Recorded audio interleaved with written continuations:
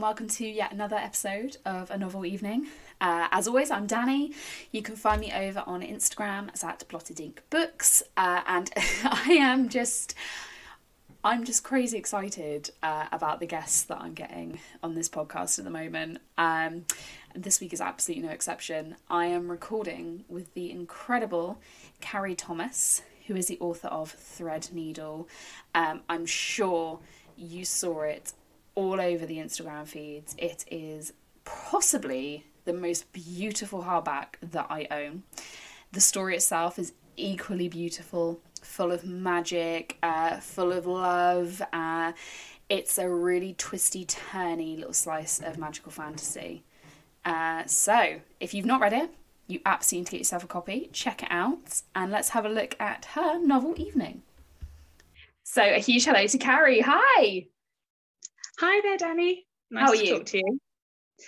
I'm good. Got a cup of tea, settling in for the evening. So you look very cozy, actually. You look very. Well, it's been quite a cold spring day, and I felt like I needed to put on a cozy cardigan, get a cup of tea, and we've got a literary evening ahead. So I mean, I've gone for wine. You've gone wine. I've made the wrong decision. It's been a long Thursday. And I'm like, Thursday is basically Friday, isn't it? So I should not be drinking tea. You should not be drinking tea. Anyway, so thank you so much for joining me. I'm really excited to chat with you. I was a huge fan of Threadneedle. Thank you. I absolutely loved it. Also, it looks ridiculously beautiful. It's a very beautiful cover. It's so beautiful. When you got that, how did that feel when you saw the spreads and the cover? And it was really surreal. It was like just completely overwhelmed seeing it brought to life. And there was a part of me that was like, this isn't totally how I've imagined it, which was a weird moment because I've been in my head for so long. So I was like, is this? And then I was like, you know what, it's so beautiful, and it's actually amazing that somebody else has been able to kind of take it and create their own sort of perception of the novel, and now I'm just completely in love with it. And I think it's captured things that I hadn't even really kind of thought about. So it's absolutely unreal. As soon as I didn't even know what the book was about when I pre-ordered it. I saw it and I was like, I think I saw magic, and I saw the cover and I was like, I'm just going to buy it. And that's what they were in. How was it? Yeah. So obviously you kind of have published kind of during the pandemic, you've written and worked on it during the pandemic. How did that kind of feel? Well, I wrote most of it pre-pandemic, but it was all the editing and everything like that during lockdown. In a way, I kind of made the joke at the beginning of the pandemic that wasn't that different for an author because I'd given up my job sort of a year and a bit ago. So I've been kind of working from home, spending a lot of time in my own head. I just then had my husband at home as well. So, and I couldn't go out to sort of cafes and, get the kind of buzz of the city and things like that. And actually it was quite a tumultuous time because we moved house. I was pregnant, so it was all go. But yeah, I think just the editing process kind of drew me straight back into the story, and I kind of have a way of being able to shut out the rest of the world. Very useful at the time. At that time, yeah, with all the COVID stress, was kind of able to dive back into my into the world of magic, which is an escape. And also to welcome a baby, congratulations firstly, but to welcome a little one, not only in the midst of COVID, but also whilst publishing your first book. I want to say brave. Crazy. Yeah. I mean, that must have just been so surreal. I kind of found out I was pregnant and got the book deal in the same month. So I was like, okay, all the buses. The hormones must have just been outrageous. Yeah, very emotional. And then a lot of just how am I going to do this? But once you're sort of in it, you have to just sort of find ways to cope, really. I think that's just the tagline for parenting, actually. I think that's just, once you're in it, you just have to find a way to cope with it. No point looking back. You just got to move forward. Still trying to do what you can with plus children. I think it's amazing. And I imagine it was quite easier in some ways with sort of the events and things for a book, that a lot of it was remote when you've got a little baby. Yeah, in that way, I mean, it did, COVID was terrible and had so many terrible things, but it timed slightly well in that way, in that I didn't have to sort of go all around, and I don't think I could have managed at the time with breastfeeding and not sleeping and everything. So it made that a little bit easier. But the paperback's coming out next month, and there's lots more events planned, and I think I'm actually going to get out and meet people. You get to experience both. You get to experience the COVID launch and the everyday launch.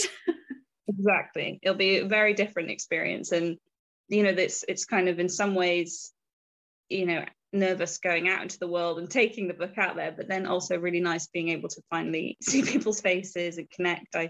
And just go to some bookshops and do some signings, just small things like that in the local area. And yeah, so I'm looking forward to the paperback release. I think it'll be definitely more fun. And is it as beautiful, the paperback? It is actually the same cover. Ooh. So they sort of loved the cover so much, and I think people have responded it so well that they were like, we're going to take it. I can see why it is. Yeah, it's absolutely gorgeous. I don't blame them at all. And are we allowed to know what you're working on next?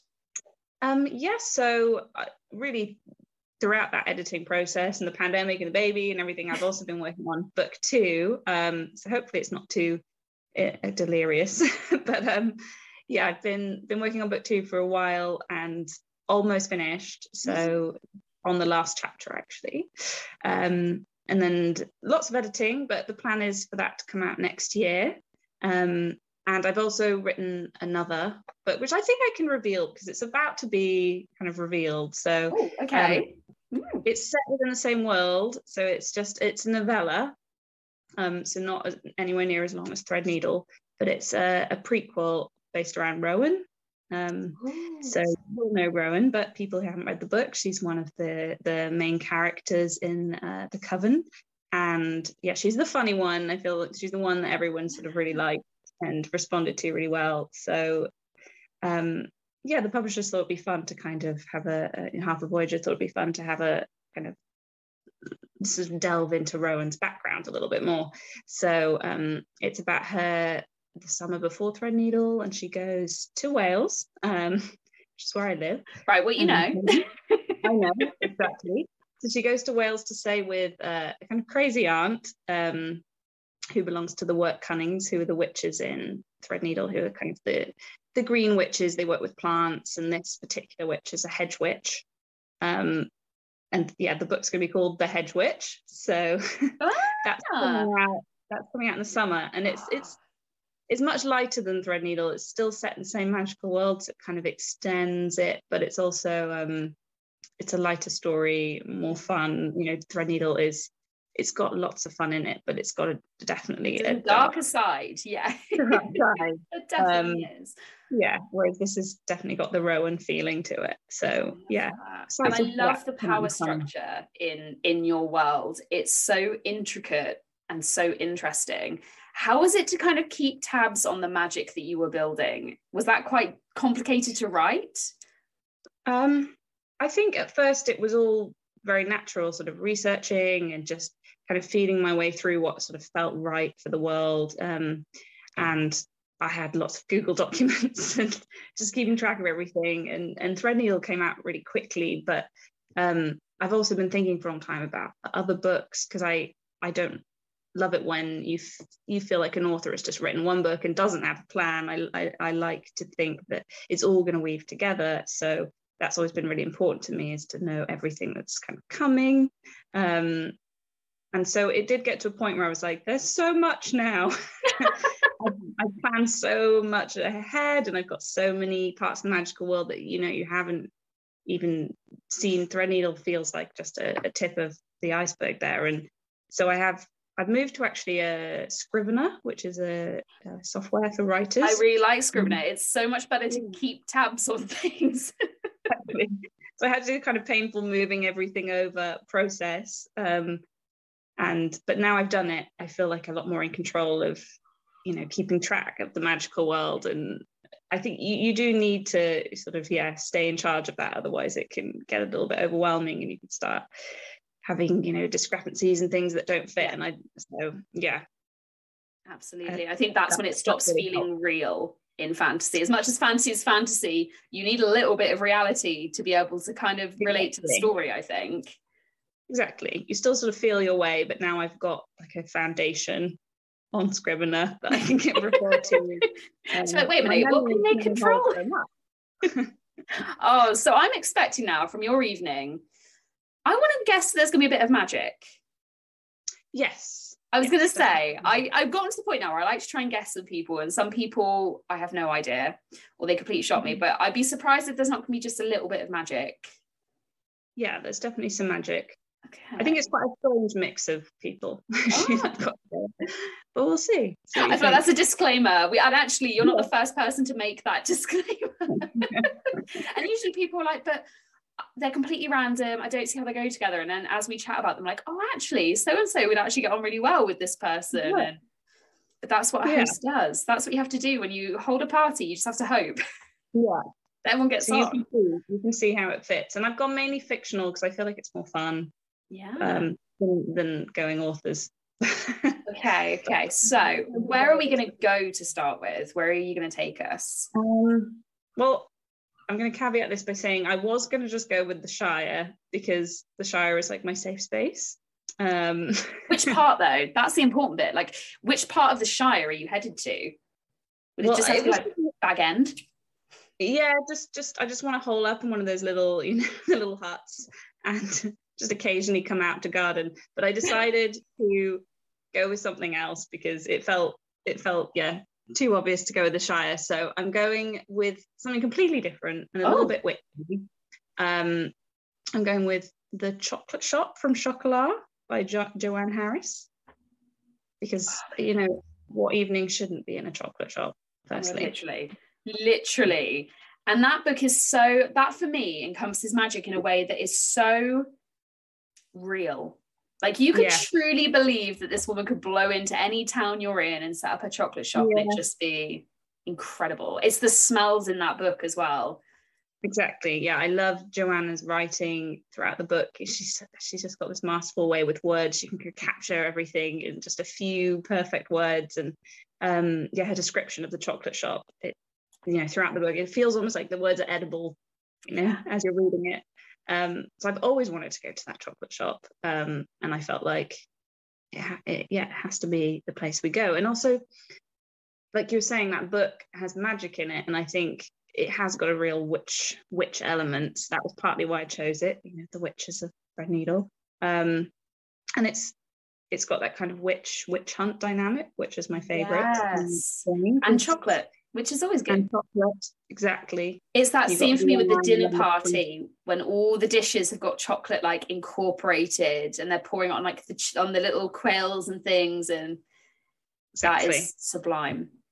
I actually did once go to a chocolate restaurant for dinner in Singapore. My husband used to live there, and we went for like a special night in Marina Bay Sands, that amazing hotel that looks like a huge ship. Yep. And we went to a chocolate restaurant, and I have to say, if you have every course as chocolate, it doesn't work out that well, actually. Like, can we just have something salty for like 5 minutes? Just some bread. So sickly. So I suggest that we have a nice meal with maybe some chocolatey sauces or something, and then finish with some chocolates and maybe some hot chocolate with some spirits or something, Oh, I'm game. Yeah. Irish up our hot chocolate. That's what you need. Okay, so I'm imagining there's a table in the chocolate shop that we're all going to gather around and eat some lovely food. So who's the first person you're going to invite? Well, I thought we have to have Vianne there. So she's the chocolate shop owner. This is an obvious choice, but she has to be there because she makes the chocolate. And in Chocolat, one of the things I kind of love about her brand of witchcraft is like the making of the chocolates is actually how her kind of witchcraft, it flows through the book. And she has this way of kind of seeing into people's souls and knowing what the exact chocolate is the right one for them to kind of, I love that bit when she's them. trying to guess. It's Rue, isn't it? The chap who comes and she can't guess his chocolate. And I love that. I think I'd be really obvious, actually. Like, yeah, you're just straightforward truffle. Just here we go.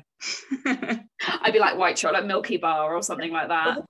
I feel like, yeah, we're gonna ruin her art here if we're like, just throw us a bar of chocolate, we'll be fine. Straight dairy milk, thank you. Yeah, she would have to be there. We need her magic to fill the room and to kind of soften everything and to get us all out of our shells, because she kind of know the chocolate that can tease us all out. So we gotta have Vian, and she's the resident witch there as well for the night, which we need. And the next character.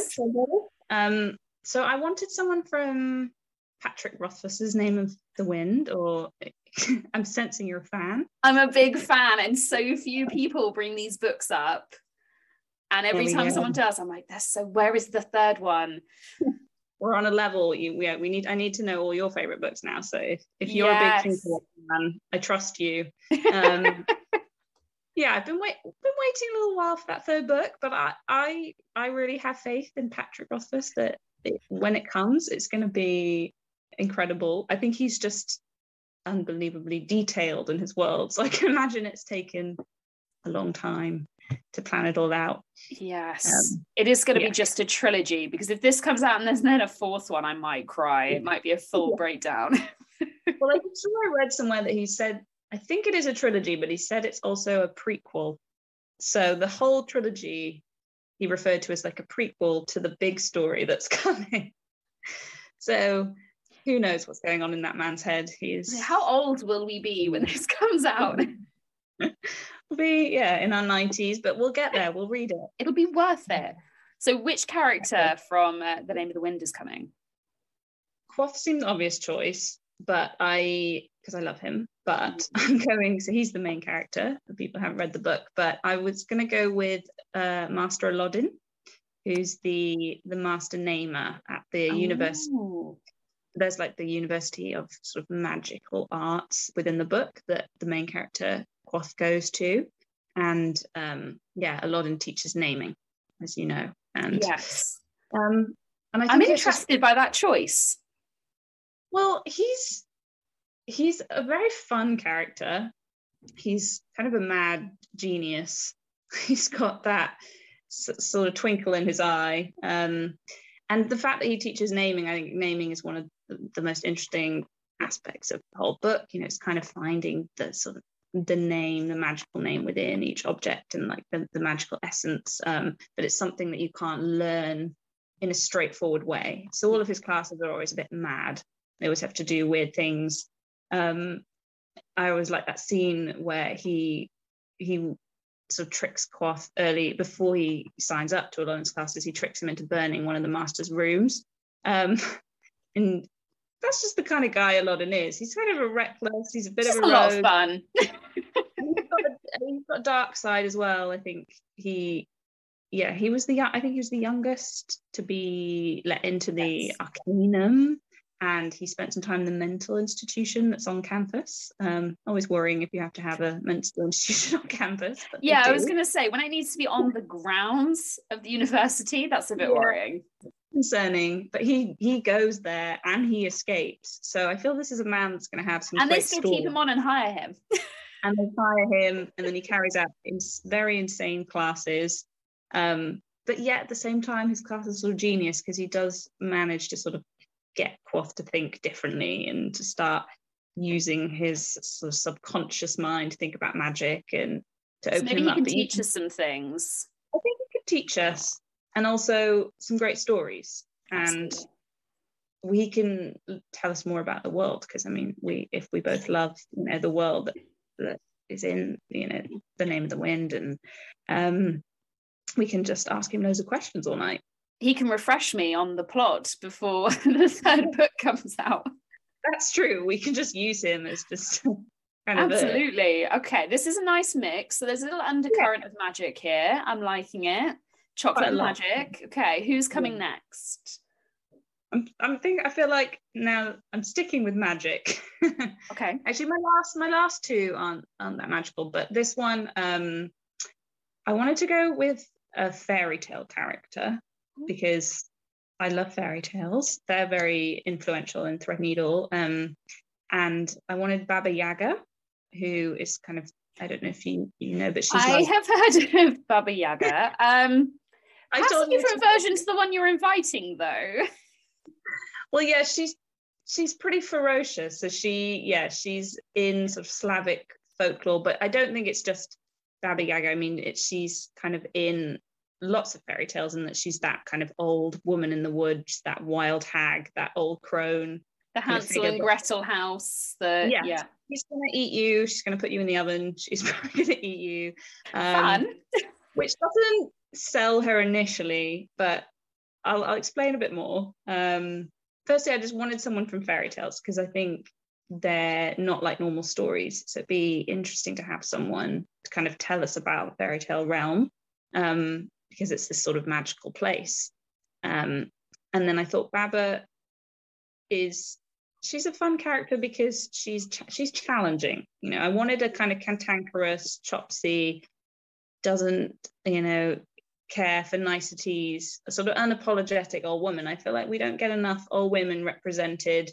Obviously, she is the more extreme type of sort of cronish figure, but I also believe, when you meet her in a fairy tale, she is like a challenger. So it seems like she's going to destroy you and eat you, but actually she's kind of, if you can face her, she's kind of going to raise you to the next level, in the fairy tale.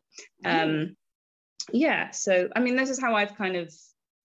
Also, it'd be interesting to see if she's been misconstrued, if actually she's just a feisty, takes no nonsense old lady, and because of that she's a monster. Exactly. I think there's been a lot of propaganda against her, and I think she can tell it her way. I mean, she lives in a house that exists on chicken legs and whirs around. So that, if anything, is a great conversation starter. I don't know that aspect. Yeah, I've probably done too much research into her. With how many chickens are needed to run a house around? That's how many chicken legs? Like 100? I think it's just 4 giant chicken legs. I don't know why I'm saying this is definitely what it is. I'm talking about fairy tales, obviously. I'm pretty sure it's just 4. Yeah. It's like grand designs. Pretty sure she just needs the 4 for the structural purposes. Check the architectural plans on that, and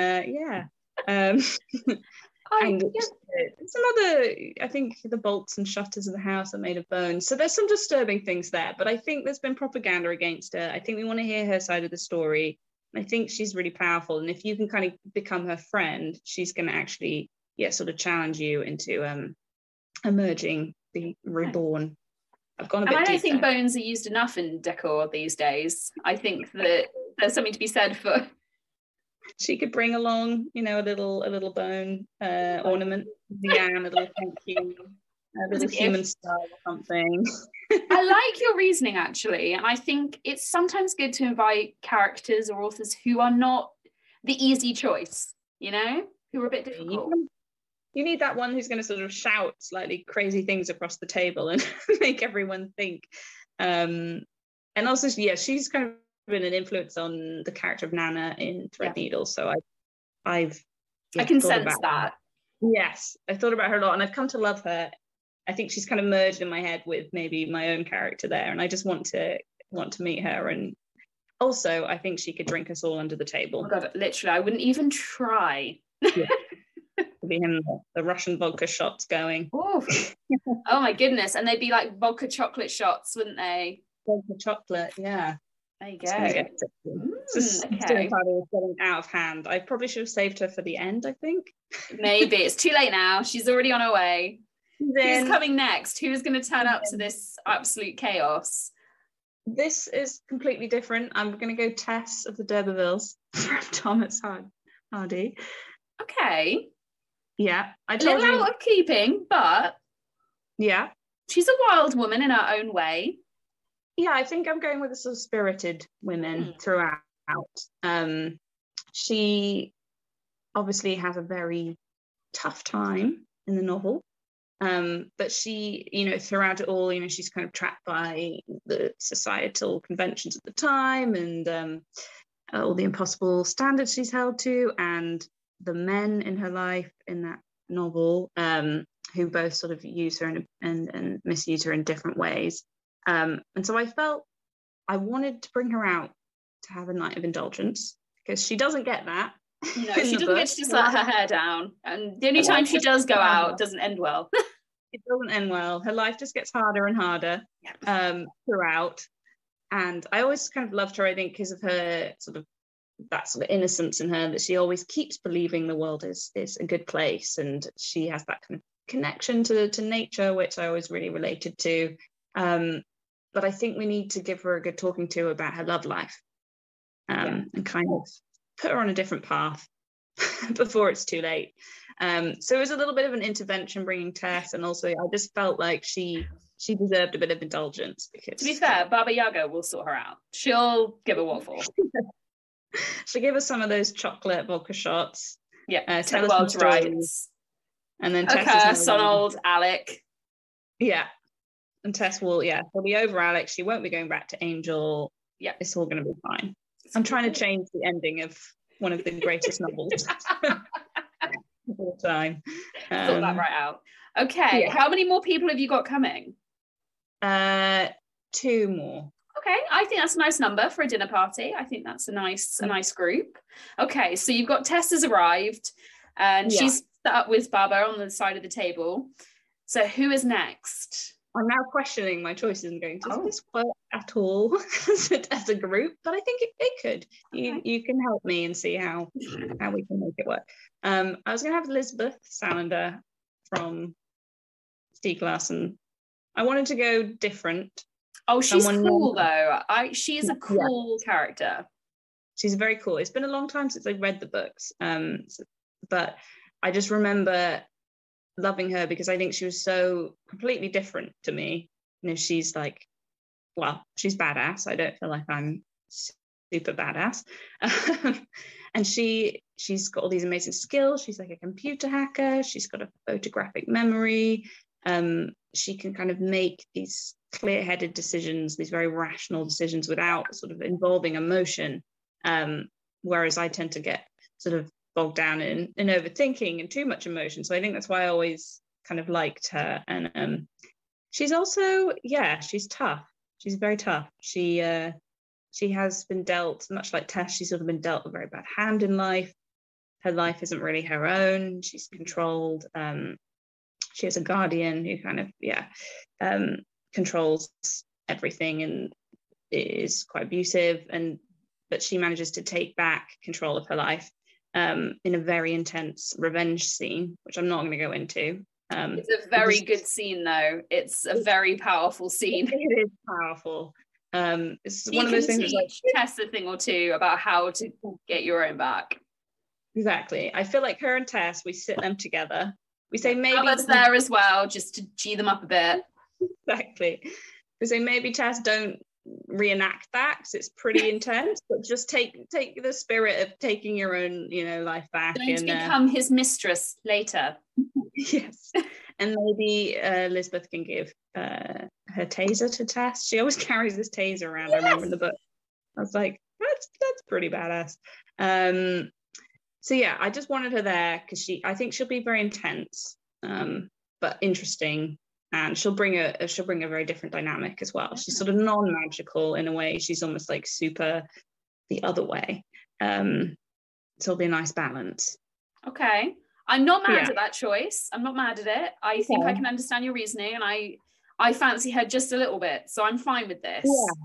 She's very cool. She's very cool. Yeah. She's cool. She's bringing some cool into the chocolate shop. And now I have no idea who your last person is. So the last person I was going to go with an author. I changed this several times, but I decided, well, let's just get Terry Pratchett involved because he's a jolly guy. I think he's gonna lift everything. I can talk to him endlessly about how did you create the world that you created. I've actually got a little copy of Mort here that I bought the other day.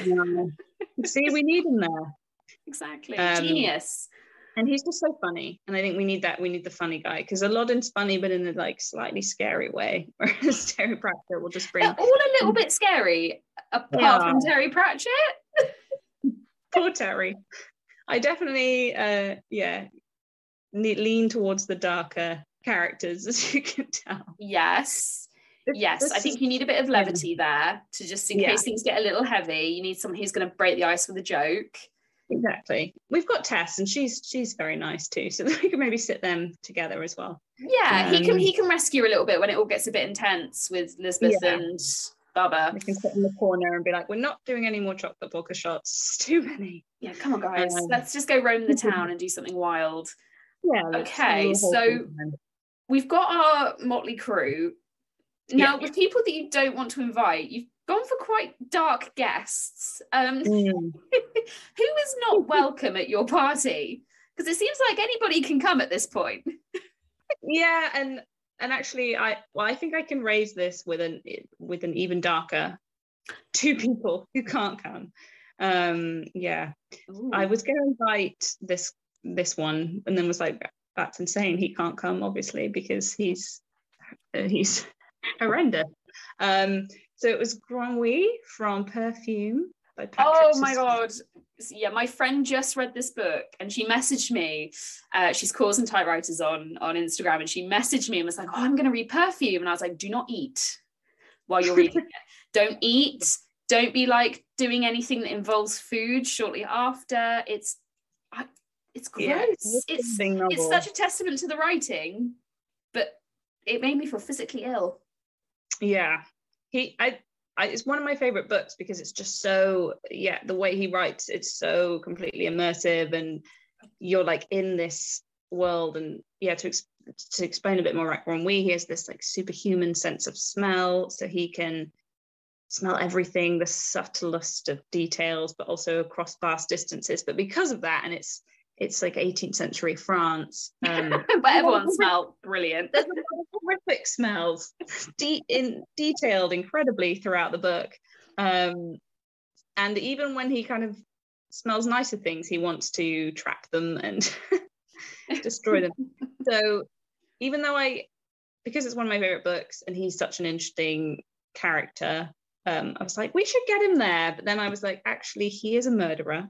And he does try and capture the scent of young virgins, and I just feel like that's the wrong energy, to bring into. I would agree. A dinner break time, but he doesn't, turn it around like Lisbeth, and kind of he just gets worse and worse. But there's still a part of me that will always love that book, and despite its intense smells. But yeah, like I said, not a great dinner party guest. No. I think Lisbeth would probably kill him anyway. Yes, she would. She absolutely would. Now, I'm a bit scared who the other person who can't come is. Yeah, possibly even darker. I just thought to go big. So Big Brother from Orwell, 1984. We don't want Big Brother there. I just think this chocolate party is, it's about indulgence, it's about, it's a lovely evening, it's freedom. We're here to be free. Exactly. I'm thinking of that Moulin Rouge line, this is truth, freedom, beauty and love. Bohemian in night, and we just don't want a sort of totalitarianism overlord regime sort of ruining that.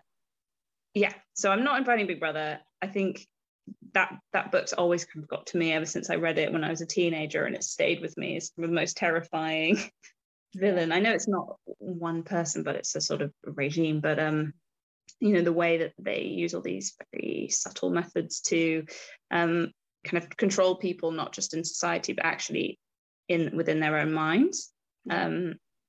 So obviously we don't want that. I think it says a lot about British culture that what we did was take that and make it into a Channel 4 series where people are watched over 24/7 so we can see what they're doing. I think that's that's true.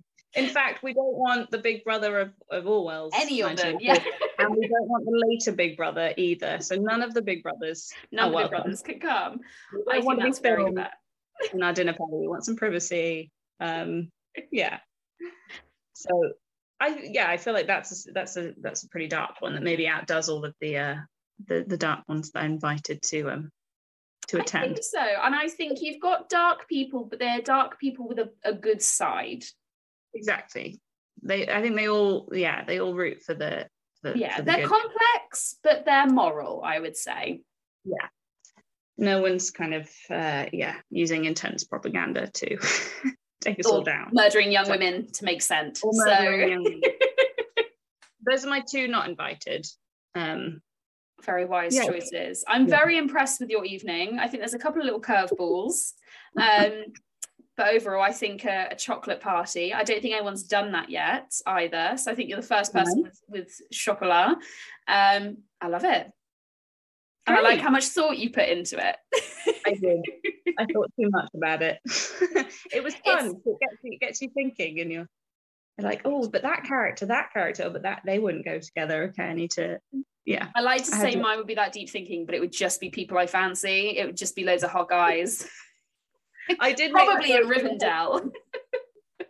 I did say to my husband, I was like, so I'll have a Quoth from the Kingkiller Chronicles. Maybe I'll have Jamie from Outlander and Legolas. And he was like, is this just people that you fancy? I was like, yeah, okay. Actually, they're incredibly intelligent. They are all very intelligent. Be intimidatingly intelligent evening. I'd be willing to take that chance, Cari. I'd be willing to see if I was intimidated.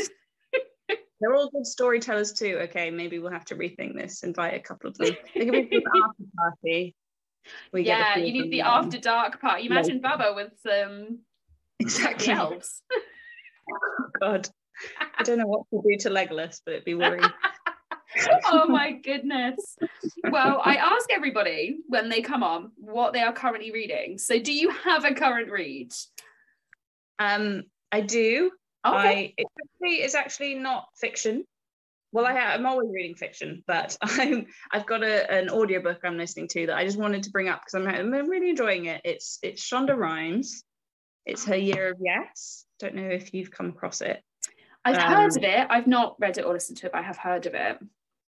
So yeah, non-fiction, but I didn't know much about Shonda Rhimes, particularly other than just seeing Shondaland come up while I've been watching Bridgerton.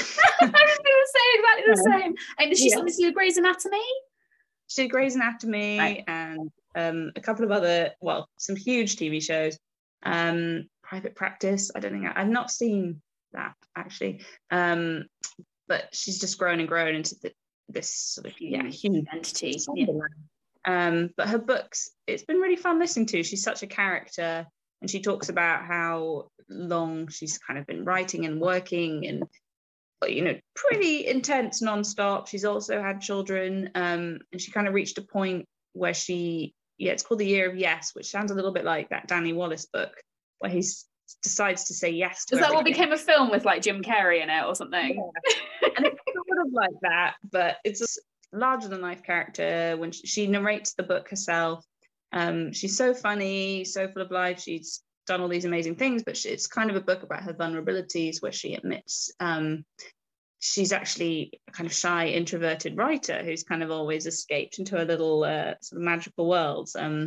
And she has never wanted to put herself out there and sort of do, all the public side of things. So I found that really interesting. And definitely, as a writer, you can relate to wanting to hide away in the magical world. And she ends up, saying yes to Jimmy Kimmel and doing all these incredible things and being completely terrified, but she sort of talks through it. And she also talks about motherhood. So I feel like I really related to her on that stage where she was just saying, I can't do it all. She kind of has this whole chapter where she says, people always ask me, how do you do this? And how do you raise kids at the same time? And she's like, it's time that we all just start being honest and saying like, you can't, it's not possible. You feel like you're doing well with one, you're failing at the other. You're doing well with the other, you're failing at the other one. And she kind of talks about how she has to help and all the way she has to kind of all the things she has to put in place in order to be able to cope. And how it's really important just to be honest about that. So I just found it really refreshing. I'm only halfway through, so I've still got more to come, but it's a really fun read. Well, actually, I'd advise it to listen to it just because she narrates it herself. Yeah, so that's my current I read. like the sound of that. Yeah, yes, it's really interesting. Do you know what your read's coming up? Have you got kind of? Because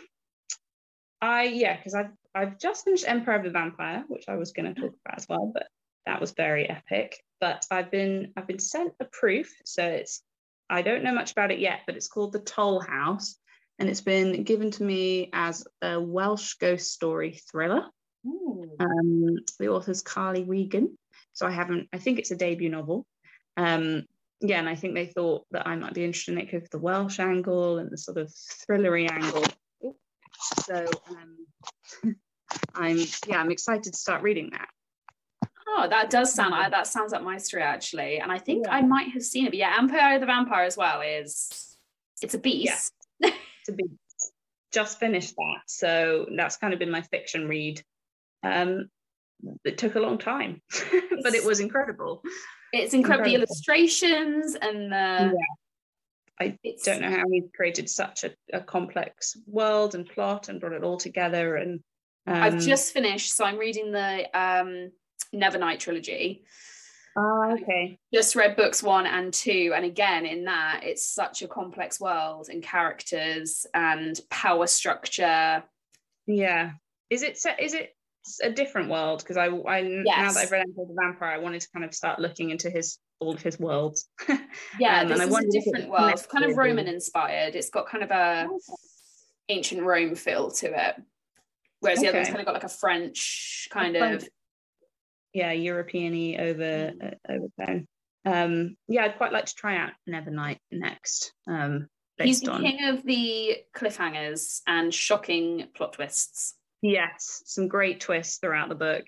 And it's got that kind of king killer scope to it. It feels like this is just the beginning of a much more epic story, and it's already incredibly epic, the first book. So you sense there's a lot more to come, but he seems to write very quickly, so I don't think he's writing book 2 at the moment. It's in the throes of being written, so hopefully, I mean, maybe next year, maybe.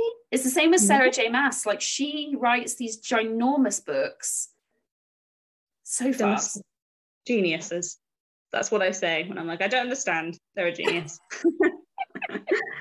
I'm here trying to write 50,000 words. Like, I don't understand.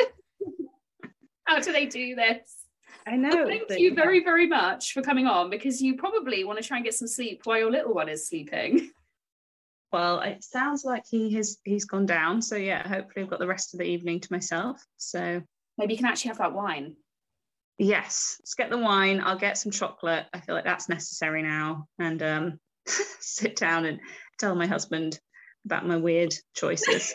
Excellent. I think that's the perfect evening. Thank you again so much. This has been an absolute pleasure. It's been really fun. The reasons to treat yourself to a frozen drink from Mickey D's go on and on and on. It's more than a drink. It's a Mickey D's drink. Your new flavor craze is here. From sweet and fruity frozen Fanta Wild Cherry to the classic cool of a frozen Coca-Cola to the tasty and tart frozen Fanta Blue Raspberry. Get any size for $1.59. Price and participation may vary. Cannot be combined with any other offer. Ba-da-ba-ba-ba.